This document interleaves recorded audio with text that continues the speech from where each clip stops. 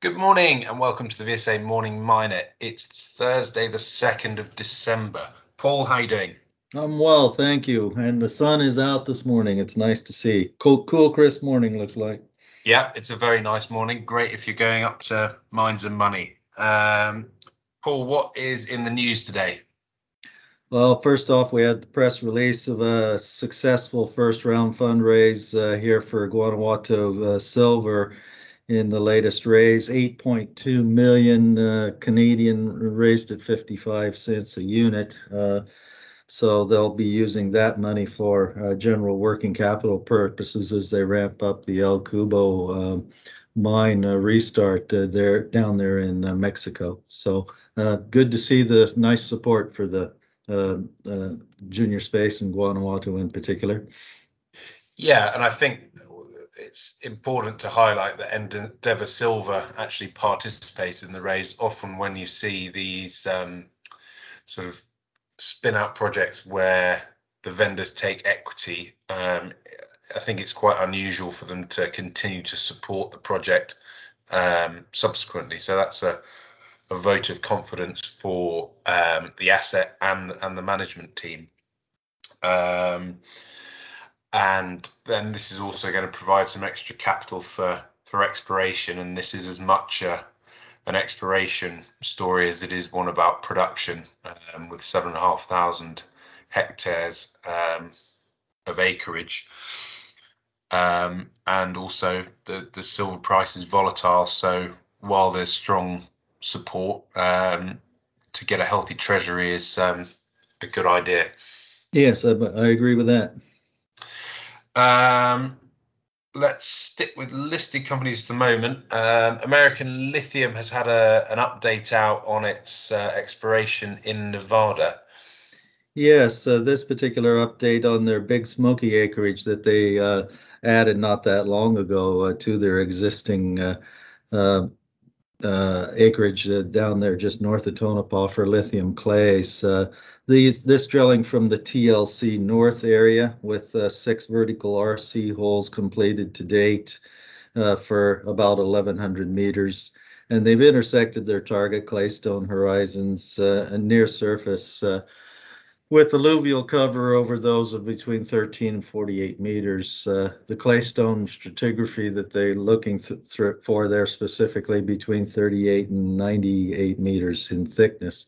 And they have initiated a drone mag survey as well over this in order to get a picture of what the basement architecture looks like, which underlies these claystones, just because it helps define the ongoing drilling program for what depths they should be drilling across various portions of the land. Yeah, and I think just point out that this Big Smoky area to the north of the the original license and resource, that original resource was only capped to the license boundary. So these holes being drilled at the moment are expected to directly extend the resource. Yes, that's right. It'll be a little while yet, I think, before they get the assays because everyone. And there are a few holes being drilled at some soils, yeah. But the soil sampling has shown some encouraging results that may mean that fault line isn't the resource boundary. Yes, that's right. More than likely, it is a post-mineral fault. So the question then becomes is just how much more of it, or does it thicken or thin on the other side of this fault? Yeah, and I mean it's already at 7 and a bit million tons contained lithium. So actually, one of the other things that they're looking for in this program and the next will be to identify high-grade zones that they can target in the mine planning. Yes, that's right. What else is out there? Oh, a maiden resource from Cornish Lithium. What do you think of that, Paul? Yes, this is specifically on their Treelever lithium project, which is a lithium mine assessment, or lithium mica, I should say, assessment in former clay pits there in Cornwall.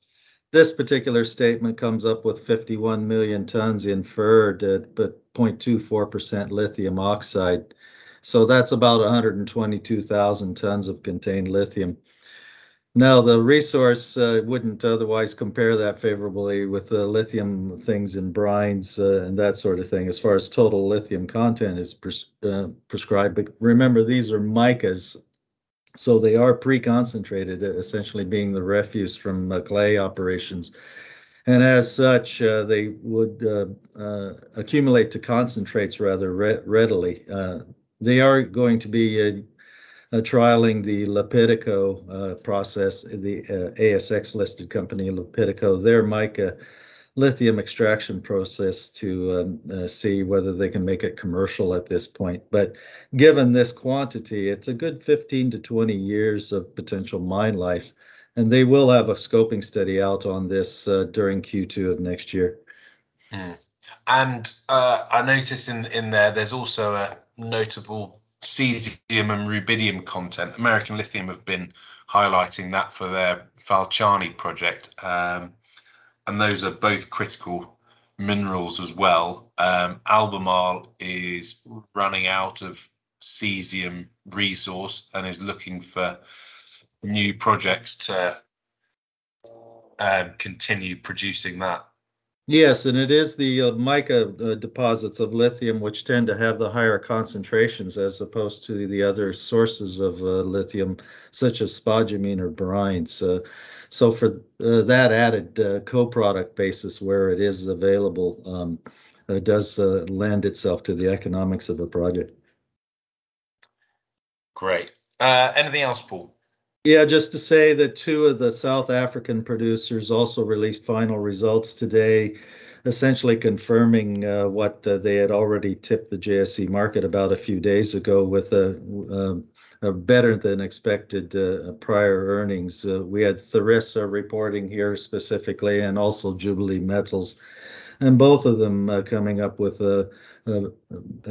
triple-digit percentage gains in revenues and earnings in their particular situations. So just confirming again what they had tipped the market, that really good operating numbers for both companies.